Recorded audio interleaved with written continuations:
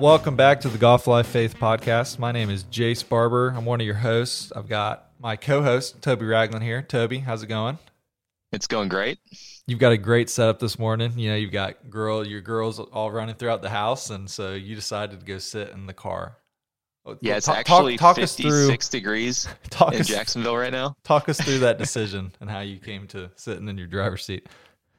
Well, there's absolutely no planning for when a large amount of noise is going to happen, especially even at 7:10 a.m. Here in Jacksonville. So decided to come sit in the car. There's a lot of birds in the background. I don't think you can hear it, but it does sound a little bit like being at Augusta. Yes. I mean, I only know being a viewer. I still think they pipe in some of the bird noises for the telecast, but that's just because they know. Yes, maybe Sean can confirm that for us. Yeah. So our guest today is coming back on the show, PGA Tour lead, editorial. We've talked about that many times. You can go listen to the other podcast. But Sean, welcome back. Thanks for being on for this little bonus episode highlighting the Masters and really a lot that is encompassed in that. So Sean, buddy, thanks for being back. Thanks for having me. It's a great time of year. I mean, everyone's excited about the Masters, so I'm excited to talk about it. I know. I love it. So let's just jump in. Give us some initial thoughts. Sean, what you're thinking. Toby, you can kind of give what you're thinking. What excites you about this year and things coming up? I know this is the first time I'm going to the Masters since I was 10, so I'm pumped. I think, Toby, is this your first time going, or have you gone before? Never been. This will be my first time. Back in 2001, my dad and I were planning to go up for one of the practice rounds, and playing a touch game of football in PE, I break my right ankle. Oh, and get on the crutches, man. Wasn't able to go. Wow. So, Tiger won a U.S. Open on a broken leg. You couldn't watch the Masters on a broken ankle. Great. Yeah, that's great. All right. So Sean, give us some of the, leading into top of your head, things that you kind of looked at. What excites you about this year in the Masters? Yeah, I think especially this year, the thing that sets it apart is just the amount of players playing well and top players. So you've got Scotty Scheffler's on a run, just like he was last year going into the Masters. Rory, we've seen flashes of good signs. He started the year with a win. He seems to have found something with the driver and the putter at the match play. Jon Rahm is still Jon Rahm. We've maybe seen a little bit of a downturn in his form just slightly ever since the West Coast, but still was so dominant. We were talking about Jon Rahm just dominating this whole year at the West Coast and how quickly things change, and Scotty pops in the picture. So you kind of have that, I hate to say big three, but they've definitely kind of separated themselves. And then you even throw in Max Homa into that group, who's played so well. So just stars playing really well, and it just feels like maybe we'll get one of those great showdowns where it's a Max versus Rory or something like that, and then you just have the baked in storylines like Rory going for the career Grand Slam, and it's just going to be a life-changing week for whoever does win. So I think the Masters is always exciting, but it's always nice when the big names are playing well going into it. Yeah, and I mean, and then on top of that, we've got the 5th ranked player in the world, Cam Smith, who hasn't played in a world ranking tournament and who knows how long, and he's still 5th. And then you've got all these past champions. There's a little bit of the live component. I think that adds even another layer to it. There's definitely that. There's gonna be a lot of talk around that, around the golf ball. You're gonna have a lot of storylines. But I think, and that always takes up kind of the oxygen, Tuesday through, let's say, Thursday. But I feel like once balls are in the air, it's about the golf. And even if it is kind of a live guy versus a tour guy, it's still more about who wins the Masters than anything else. And so, I think it's a great recipe for a great Masters. No, that's good. And I love how you talked about the guys that are in the hunt and kind of the storylines going in, because Kyle Porter tweeted about Scotty's strokes gained last year going into, and then this year going into, and it's literally over a half shot better from January to April this year than it was last year. And he was having such a good year last year. So it's just exciting to see kind of what comes from the way these guys are playing, because they're playing good. Toby, What about you? What are you pumped about? Well, I'm that stat of Scotty being that much better in strokes gained this year versus that. You said January through April? January last year through versus April, this year? Yeah, 2.5, and then this year's 3.05. Yeah. So even if you're one of the best, keep getting better. Love it. Mm. I mean, now the Scotty's best. Since November, Scotty's worst finish is 12th in a tournament. Rough week. That's pretty good. Wow. Oh, so what am I most excited about? Well, being able to be on property for the first time, I'm absolutely pumped. Going with my wife, Lindsay. We're going to go on Monday, and excited to walk around the course and just kind of see how all the holes fit together. And I'm committed to seeing every single hole. So that's going to be fun. And I can't believe Buddy never had you guys play in the Augusta Intercollegiate, where you play Sunday and then you get the practice badges for Monday. As a former Masters competitor himself, I missed the fact that we could have made that happen some way. But honestly, though, there was a tradition where if you were a U.S. amateur champion and you remained amateur, you were like a non-competing invitee, and you could play practice rounds. You could hit balls on the range. They've since done away with that, I believe. But Buddy may not have wanted to chaperone you guys around and instead be able to play practice rounds and hit balls at Augusta. So maybe that played into his decision. I think, yeah, he couldn't have chaperoned us around. He would have had to rein us in, but he would go and play the practice rounds. He maybe did that a couple times when I was in school, and we knew it was happening when he started traveling with a few of his wedges and stuff to tournaments, and he'd start hitting balls. We knew he had the preparation work going in for the par 3. So yeah, and I think they did that until just recently, like a few years ago, they got rid of that, which I thought was a remember. Cool tradition. I mean, I was at the Masters not that long ago, and Al Geiberger was teeing off the 10th tee just for a practice round on a Tuesday, I think, by himself, like 5 p.m. for a quick like afternoon 9 holes, which that's awesome. You can't beat a solo afternoon 9 than the back 9 at Augusta. While it's set up for the tournament. So good. Man. So, Sean, going back to Scotty Scheffler, you recently were on another podcast. I'm pretty sure the last time we did this podcast, you were on the same podcast previously. You talked. I have a cadence. Yeah, you do. It's great. It's great. Just get into a rhythm. So we can, the next time you're on that one, we'll have you back on again. We'll just kind of keep this routine going. But you guys talked a lot about Scotty again. We had Scotty and Meredith back on the Golf Life Faith last year after he won the Masters, talked a lot about identity. But I love what you talked about this, most recent one where you're kind of talking about mindset and just how it played into his golf, into his life, kind of just all of it coming together. And I'd love for you to kind of share a little bit about that. And Toby and I will give you some questions as we get going, but just kind of talk about, let's just kind of talk about Scotty as we're going into the Masters, and just how all of his life kind of plays into him playing golf and can be helpful. Yeah, and I think the genesis of it was Sunday morning of the Players. I want to say Scotty had a 3-shot lead over a bunch of guys that really hadn't won on tour. It definitely seemed like Scotty's tournament to win. And, you look at Augusta National and TPC Sawgrass, and they are very different golf courses.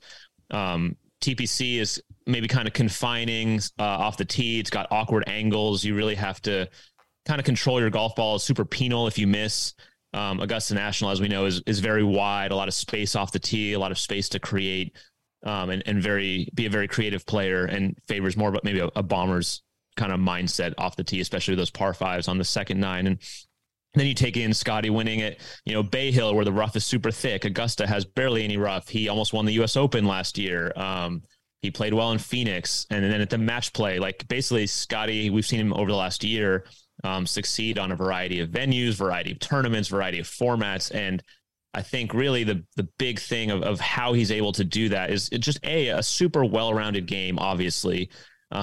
And he's obviously just an incredible talent with, I think, kind of that elite level of ball striking that you need to be there. I think he's like second in strokes gained off the tee. He's led the tour in greens and regulation this year and last year. But I think the thing that separates him is the scrambling and the short game. I think we've seen Scotty hit some wild shots here and there. We all hit them. But really it's the ability to kind of scramble and recover that I feel like is so key. And not to compare him to Tiger, because that's kind of a fool's errand, but like Tiger, great ball striker, great iron player. But then when he makes a mistake, he doesn't compound it, maybe limits it to a bogey. or saves par. And especially at TPC, we saw it, he holed out for eagle, a great flop shot. I was right behind him when he hit it. It was incredible. Short-sided, green running away from him, lands in the fringe, holds out for eagle on the second hole on Saturday. And then he has that 3-shot lead at the Players, and he kind of comes out just kind of flat, and guys are starting to make a move on the back nine, those birdie holes early on the back nine, and guys are starting to come at him, and he chips in on 8, and it's the first of 5 consecutive birdies. And I think we're really starting to appreciate how great his short game is. And so when you look at that, I think then it kind of goes into the mental game, and a big part of Scotty is sort of that ability to recover, doesn't spiral out of control, doesn't go down bad paths when he hits a bad shot, but instead just kind of almost like Dustin Johnson, see ball, hit ball. He hits a shot and then he moves on and recovers. So Sean, hearing you talk about how Scotty plays, you had that great Twitter thread kind of talking through, Scotty's mindset of how he plays golf, but also how he uses his faith to process a lot of competitive golf. Walk us through kind of, why you sent that out. What were some of your thoughts behind it, and kind of what conversations have happened since then? Yeah, I was kind of surprised how much traction it gained. Honestly, it was something that I had kind of sent out because I had been thinking about it myself, because, a lot of Scotty and what he talked about when he won the Masters that Sunday was sort of identity, and identity not being in your golf or your work. And it's something that I had felt like I had struggled with this year, just in a very busy stretch of work personally. And so I've been kind of reflecting on identity, and Scotty really did speak so well about it after he won the Masters last year. And I sent it out just kind of because I was processing my own thoughts, and I thought, you know what, I'm just going to send this out. Maybe it encourages some other people. And I was kind of surprised by the traction it gained. And especially having covered college golf at Golf Week a long time ago, hearing from a lot of college golf coaches that sent it to their team, like, you guys need to read this and try to learn something from this, and Scotty is a great example. And, I thought that, Twitter isn't always a place where discussions about religion or, go well, let's say. But I think with Scotty, because he has identified so openly about his faith in Christ, and you really can't talk about who Scotty Scheffler is without talking about his faith. I think people just realized that it wasn't kind of forced upon them. And it was just kind of that when we're looking at Scotty Scheffler and how great he is, his faith plays a huge part in that. And it is the identity thing of, Scotty said it himself that Sunday that he doesn't view himself as a golfer. He views himself as a child of God. He views himself as a husband, as a son, as a brother. And I think that's so huge, because when you don't identify as a golfer and your identity is not wrapped up in your golf score, you don't become unhinged by the bad golf and the bad shots. And one thing I wrote in there was, you can look at yourself after a bad shot and think, I'm a bad golfer, or you can think, I'm a person who hit a bad golf shot. And it sounds like a little thing, but it's really a huge difference, because if you think I'm a bad golfer, or you start to get down on yourself because of your bad golf, you start to just look at that's who you are. I'm a bad golfer. That's my identity. And it's hard to change our identity. But you think I'm a person who hit a bad golf shot. You're just like, well, you know what? I can become a person that hit a good golf shot on the next one. And what that does is just keeps us from catastrophizing. And it's something that, I think we all can admit that we struggle with at times, where you take one piece of information and you just keep going down the road of worst possible outcomes, worst possible scenarios. Like if you're a golfer, it's, gosh, I just hit it in the trees, man, I'm going to make bogey. I'm going to shoot 75. I'm not going to travel, or I'm going to miss the cut. I'm going to lose my card. How am I going to pay my mortgage? And it's like, if you're doing that on the 12th fairway, it's hard to come back from that. Whereas like, okay, man, I just hit it over there, and now I got to find a way to get it out of there. And I think just not going down that negative spiral that we so easily can is a big reason why Scotty is so successful. Yeah, and I love so like your final tweet of the thread, which got about 250,000 views, like people reading through it. You said Scotty's faith is not a means to an end; it's the core of his identity. And yeah, and I think that's a big thing. So I think sometimes people can look at faith as like a crutch, let's say, or people just use it like, is being a Christian going to help me play better golf? Then yeah, sign me up. Let's go. And that's obviously not the purpose. That's your God has to come first. Your love for Christ has to come first. the good golf is a byproduct of that. And being a Christian doesn't guarantee you're going to play better golf. And that's not the point. It's to reconcile you to your God and to your Savior. And that's where I think Scotty's authenticity about his faith is, I think the way he talks about it, people see that it's not just, yeah, Christ is like my assistant. He's my co-pilot. He helps me play golf. He's my second caddy on my shoulder. His faith in Christ affects everything he does, affects how he views himself, how he treats others. And so I think that's just so authentic that I think that's why we've seen a positive reception to Scotty when he does talk about his faith, and also the humility with which he does it. You know, you think about that Sunday press conference at Augusta National, victory press conference. He's just become the Masters champion. He's the number one player in the world. He's a man at the peak of his athletic achievement, peak of his strength. We're celebrating him for this incredible achievement, this show of skill. And what does Scotty do? You know, Scotty could aggrandize himself and talk about how great he is, but instead he talks about how he cried that morning and cried like a baby. And you can only do that when you don't take yourself so seriously. Let's say, you know, Scotty doesn't exude this alpha personality. He doesn't show this need to be the big guy, let's say. And I think a lot of that is the humility that comes from faith, where when you know, ultimately, you are imperfect, you are a sinner in need of a savior. And so when you can admit to yourself that you are imperfect, you can admit to the world that as well. And you can reveal things like, I was crying like a baby that morning. Yeah. And that's the thing that makes Scotty different than so many other people, is like he, in the world's eyes and just in our eyes, like has all the more reason to pump himself up and to be that alpha.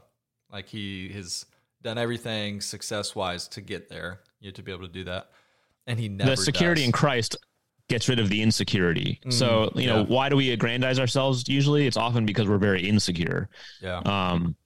But I think Scotty really is a great example of when you have that security in Christ, you're not insecure. And so you can reveal vulnerable, weak moments like crying because you're not afraid of what the reaction is going to be, because your security is not in the emotion or the opinions of man. It's in Christ. Yeah. And I think the biggest thing I want people that are listening to understand from all this is that Scotty struggles with all of this stuff that we're talking about. It's not like he has it figured out.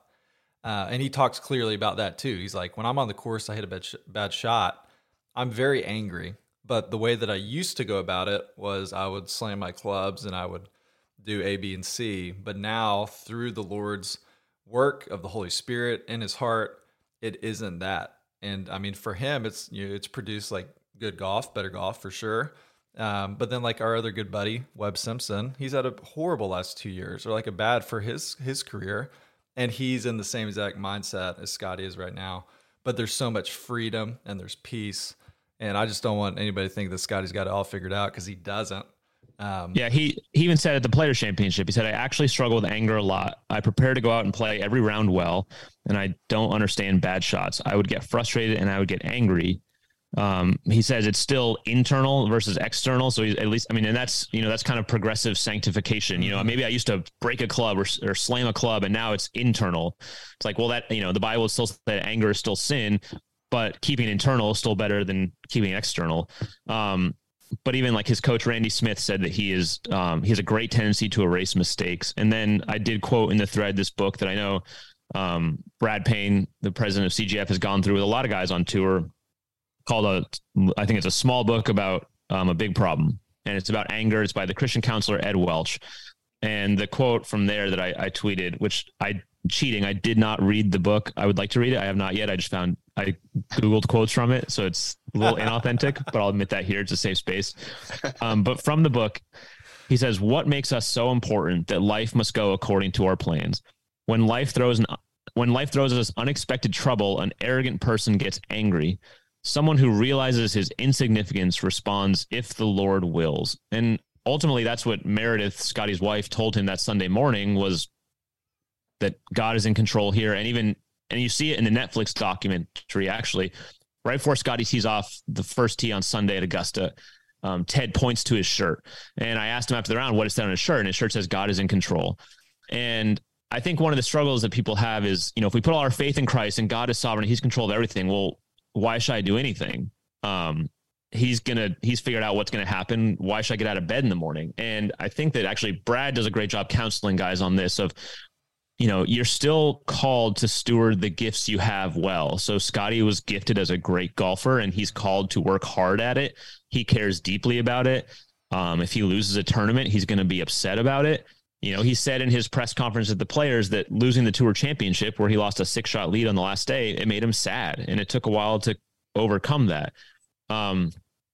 But God's sovereignty helps us to recover, I think, more quickly from those setbacks when we trust him, but it doesn't exempt us from the need to work hard and to make the most of the gifts that we were given. I think Scotty exudes that well because he cares deeply, but he doesn't lose his mind when things go poorly. And also, frankly, doesn't change much when things go well. That was the big story last year. He was still driving the GMC Yukon with 100,000 miles on it. And, he said many times that, especially with his friendship with Sam Burns, that our life is going to look the same, whether we're 100th in the FedEx Cup or first in the FedEx Cup. We share a house with our wives. We play board games. Like we're not, these golf tournaments aren't ultimate things. So the things that come with it, the money, the fame, the whatever, isn't an ultimate thing either. So it's nice and it's great. And, praise God for it, but it's not going to change my life because it's not what's most important. Yeah. And that's such a great point that Scotty was making, that his life's going to look the same. Sam Burns' life is going to look the same, whether they're number 1 or 100th on the FedEx Cup, and I don't know if that's their illustration of rock bottom, but maybe that's their understanding of it. Just messing with them on that. But so many guys that when you talk about being satisfied in the Lord, your identity being fully secure, whether you are the number 1 golfer in the world or working a different job and struggling.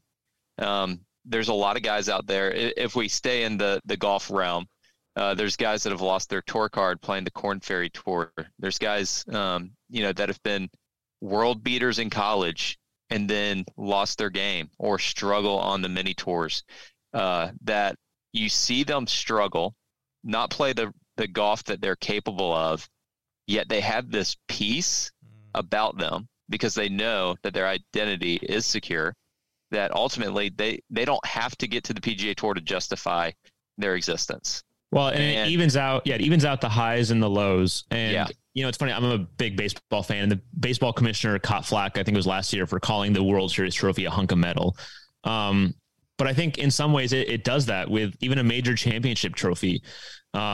It's a wonderful thing and it's such a blessing, and it's the result of hard work and years of toil and all these things. But I mean, you can't take it to the grave, right? you're going to go to the grave naked like the rest of us. And I think it helps give that perspective that, this is a great thing, but it's not the ultimate thing. And there's a guy on tour who he won a major, and, Brad saw him the week later and he goes, how is it? How has it been? How are you doing? What's it like now that you've won this major? And he goes, man, it's sick, but I am just thinking about the next one. And there's that famous Tom Brady interview where I think he talks about, I think he has 5 rings. Sorry, I'm not a huge football guy. And he's like still thinking about the 6th. Or I think it's a Rockefeller quote of how much money is enough. And he goes, always a little bit more. And, I think we can watch golf and we're like, man, if I won the Masters, I would be set. I would be so happy. I'd be so fulfilled. But Scotty and people who I think share his faith in Christ and identity in Christ, ultimately we all know, and even people who've experienced those things, we all know that those things don't actually ultimately satisfy.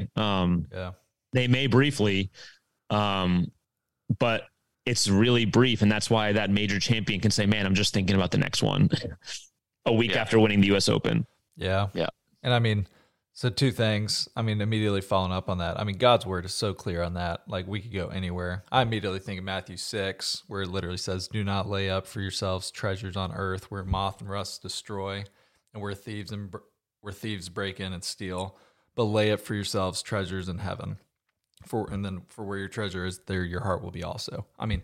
Like these trophies that these guys have, these things that we have, they're all literally just going to be dust at some point. They literally are just I can, but like, can you name the 1950 U.S. Open champion? Can you name the 1970, 1980, 1990 U.S. Open champion? These are guys who in the time were 1913. Francis Ouimet. Attaboy. All right, you're. That's not my point. No, but, that's the only one. I don't know. But the point, who won the 1987 U.S. Open, let's say. But the point being that at that moment, at that week, these guys were at the height of their career, height of their sport, height of their profession, and 10 years later, people don't know who they are. I've said this before on the Fried Egg podcast I think you see it a lot when a famous person passes away. They've done all these amazing things that we could never even dream of, seen things we could never imagine seeing, huge houses, been places we could never be. They pass away, some of the most famous people, let's say, in the world at their time, and the world mourns them for a week, maybe. Yeah. And then it's on to the next thing. Yeah. And so it sounds morbid, but I think it gives a good perspective of, man, how quickly that stuff just goes away. And life goes on. That's literally, but so then the other story, I just want to say this because I think it's a neat little story, is to show just kind of the whole picture of Scotty, and then we can kind of move on to some other stuff to wrap it up. Cause I know, we'll talk about Gordon Sargent. He's playing in the Masters, special invite. That's pretty cool. But final story on Scotty is before he is playing in the Masters, he committed to doing a fundraiser for CGF like Tuesday following the Masters. I think it was Tuesday. May have been Monday. I think it was Tuesday, though. And he goes on and he wins the Masters. And so any normal person who goes and does that is going to look at his next 2 weeks and say, hey, I won the Masters. I'm sorry. Like, I have to readjust. And Scotty won the Masters, and then he looked at his next 2 weeks, and he said, what commitments do I have? And then he said, I'm going to keep doing those. And then he flies back to Dallas, and 2 days later, he's literally out at this golf course with some supporters. Well, I think that's where you can exalt yourself and say, hey, I'm the Masters champion. I don't have to do this anymore. Exactly. Or you can say, you know what? Like, I'm still the same person who's still called to be accountable and to be a man of my word. And so whether or not I won the Masters, I still want to be a man of my word. And that's the difference between aggrandizing yourself and exalting yourself, or humbling yourself.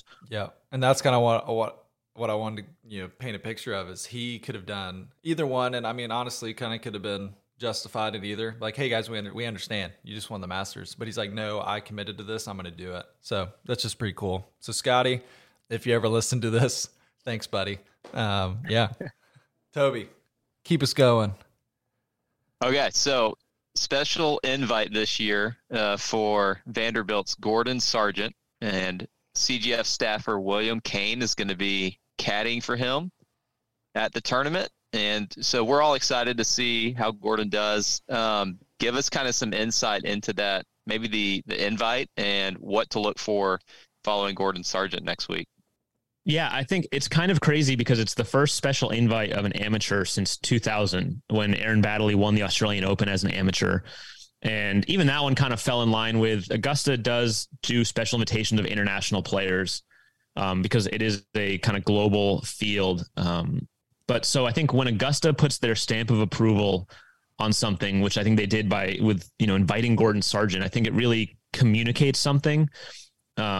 And you've seen it in the last few weeks. So I went to the John Haidt Intercollegiate in February to watch him play and do a story on him, because he's also in line to possibly, even by as soon as May, get the PGA Tour Accelerated program and get enough points where he's guaranteed a PGA Tour card. He could either take it immediately, or it's just whenever he does turn pro, it's there waiting for him, which is a nice benefit to have.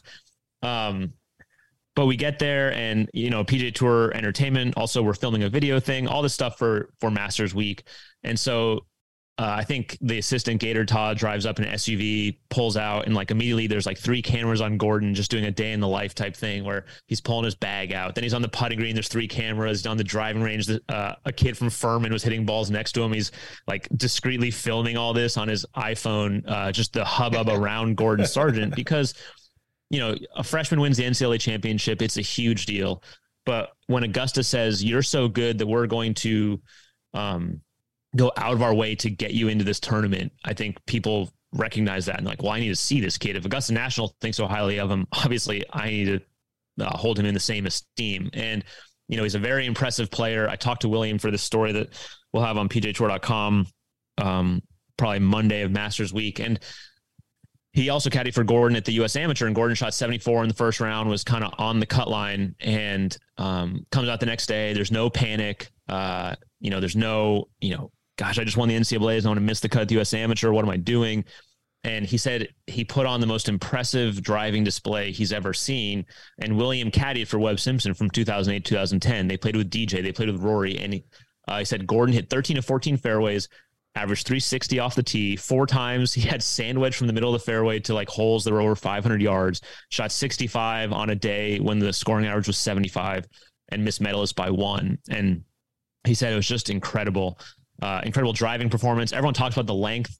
Gordon's not a big guy, but just has the fast muscles to have Jace Barber length off the tee. And then you throw in some really incredible touch.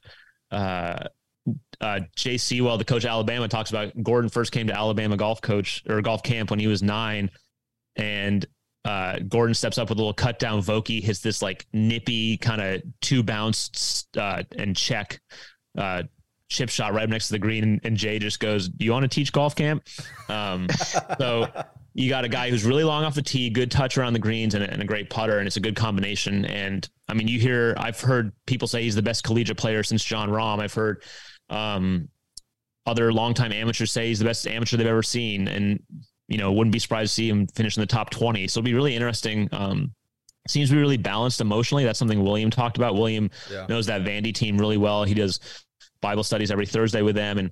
And he doesn't get too high, doesn't get too low. And it'll be really interesting to see how he handles the situation, because he has not played a PGA Tour event, I'm pretty sure. So the Masters is a pretty good first one. And he's gotten some really good advice. I think Webb has talked to him, and some of that was early in the week, just play with the biggest names you possibly can. And that just helps get some of the pressure out. So play with Rory, play with Rahm, play with Scotty Scheffler. And I think that's one of the goals there, to help kind of make going into the week a little bit easier. But obviously a really impressive talent, really well composed on the golf course, and it's gonna be really fun to watch. So how many points is he at currently, like on the PGA Tour U? Do you know? So I think he's at 11. I think playing in the Masters will get him to 12. Making the cut is like another point, so that would be 13. But the big one really is it's 3 points per Player of the Year award, the Hogan, the Haskins, and the Nicklaus. And the Player of the Year race has actually gotten really tight between Gordon. Ludwig Aberg has just won his last 2 starts. Michael Thorbjornsen is up there as well. So it's less, it's going to be harder to do now, but really if he swept all 3 awards, which happens a decent amount, if a guy can kind of separate himself from the rest of the pack, if he swept all 3 awards, he would hit the threshold. Yeah. But then you throw in, there will be points for the Walker Cup, which I'm sure he's already got his flight booked to St. Andrews for that.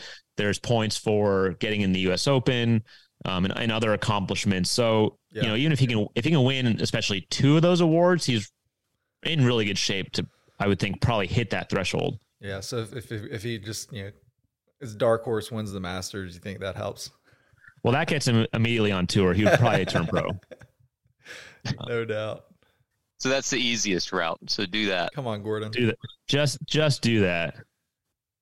That's awesome. Yeah, William was saying that on their scouting trip to Augusta, they rained the day before, was pretty wet, and on number 2 he hit driver 7-iron. So that's a par 5 for our listeners, and for Toby, who's never been there. Yeah, driver 7-iron, and guys are generally hitting high irons or low irons. I mean, when Louis says he made Albatross, he hit 2-iron. Yeah. And it was wet, and he had driver 7-iron. Maybe 4-iron, but yeah. I can't wait to watch that. That's going to be awesome. Okay, so to wrap up this kind of Masters preview recording with Sean Martin. Sean, we'll do some rapid fire questions, which were not prepared beforehand, so get ready. First one would be, you've got to serve your champions dinner. Ooh. Sean Martin's the 2023 Masters champion. It's 2024. What's on your menu for the dinner? That's a great question. I think don't wasn't it stall, somebody that don't stall, rapid fire. I would probably just go, a really good steak. Yeah, but like appetizer, what you got for appetizer? Can we go? Didn't someone go sushi and steak a little bit, like kind of a surf and turf? I think somebody did that. Maybe Tiger did. That's nice. What about dessert? Any special dessert? Maybe like a nice creme brulee, just something light to Ooh. finish off the meal. Nice. Love that. Okay, next one is... The wine would have to be from Central California, San Luis Obispo County. Always have to go back to my roots. Love that. Nice. Next one is you have $10 to go buy food while you're at the Masters. What are you getting? $5 of it on egg salad, $5 of it on pimento cheese. There you go. Balanced. And for those that love don't them both. know, They're really 1 and 1A. It's basically Wonder Bread. It's so bad for you, but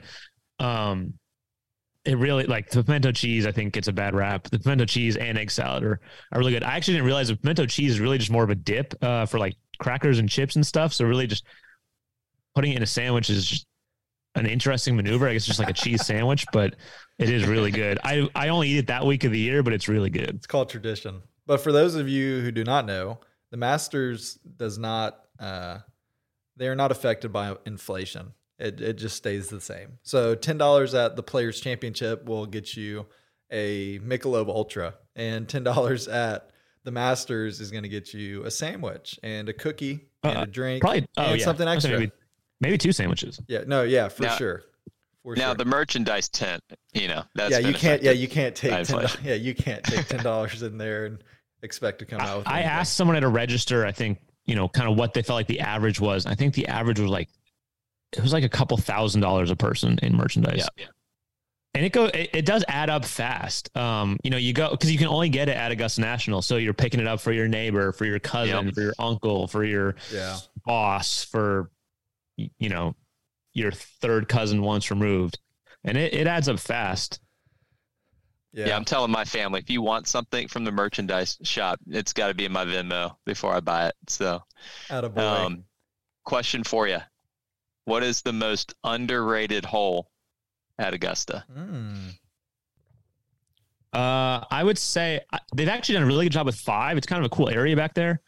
They lengthened the tee, and then they kind of, now you can kind of get back behind that tee and watch guys tee off. I think it's a cool spot back there.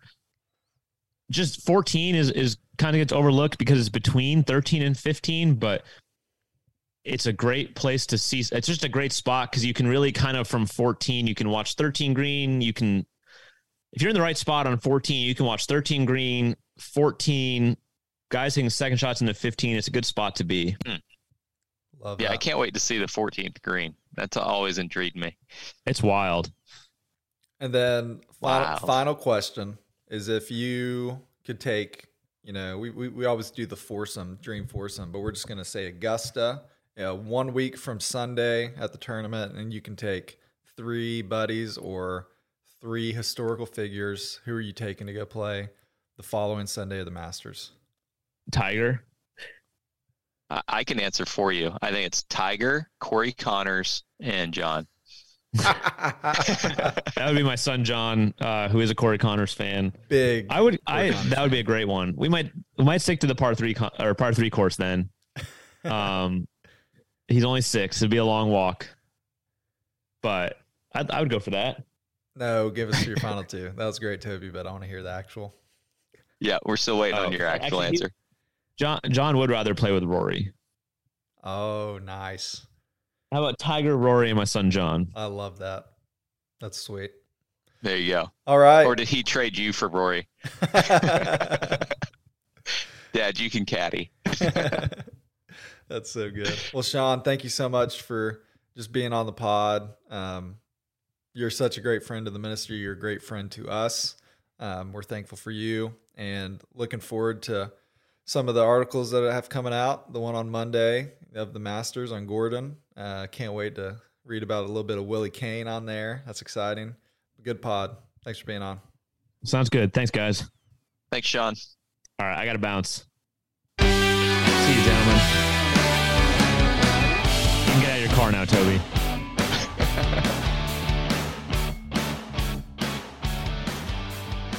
Thanks for taking the time to listen to the Golf Life Faith podcast. Whether you're a college golfer, a coach, or you just love golf, we'd love to hear from you. If you have any questions, please email us at podcast@collegegolffellowship.com. Also, check us out on Instagram at College Golf Fellowship and on Twitter at CGF Tweet. Be sure to subscribe to our podcast and be on the lookout for the next episode next month. Cheers.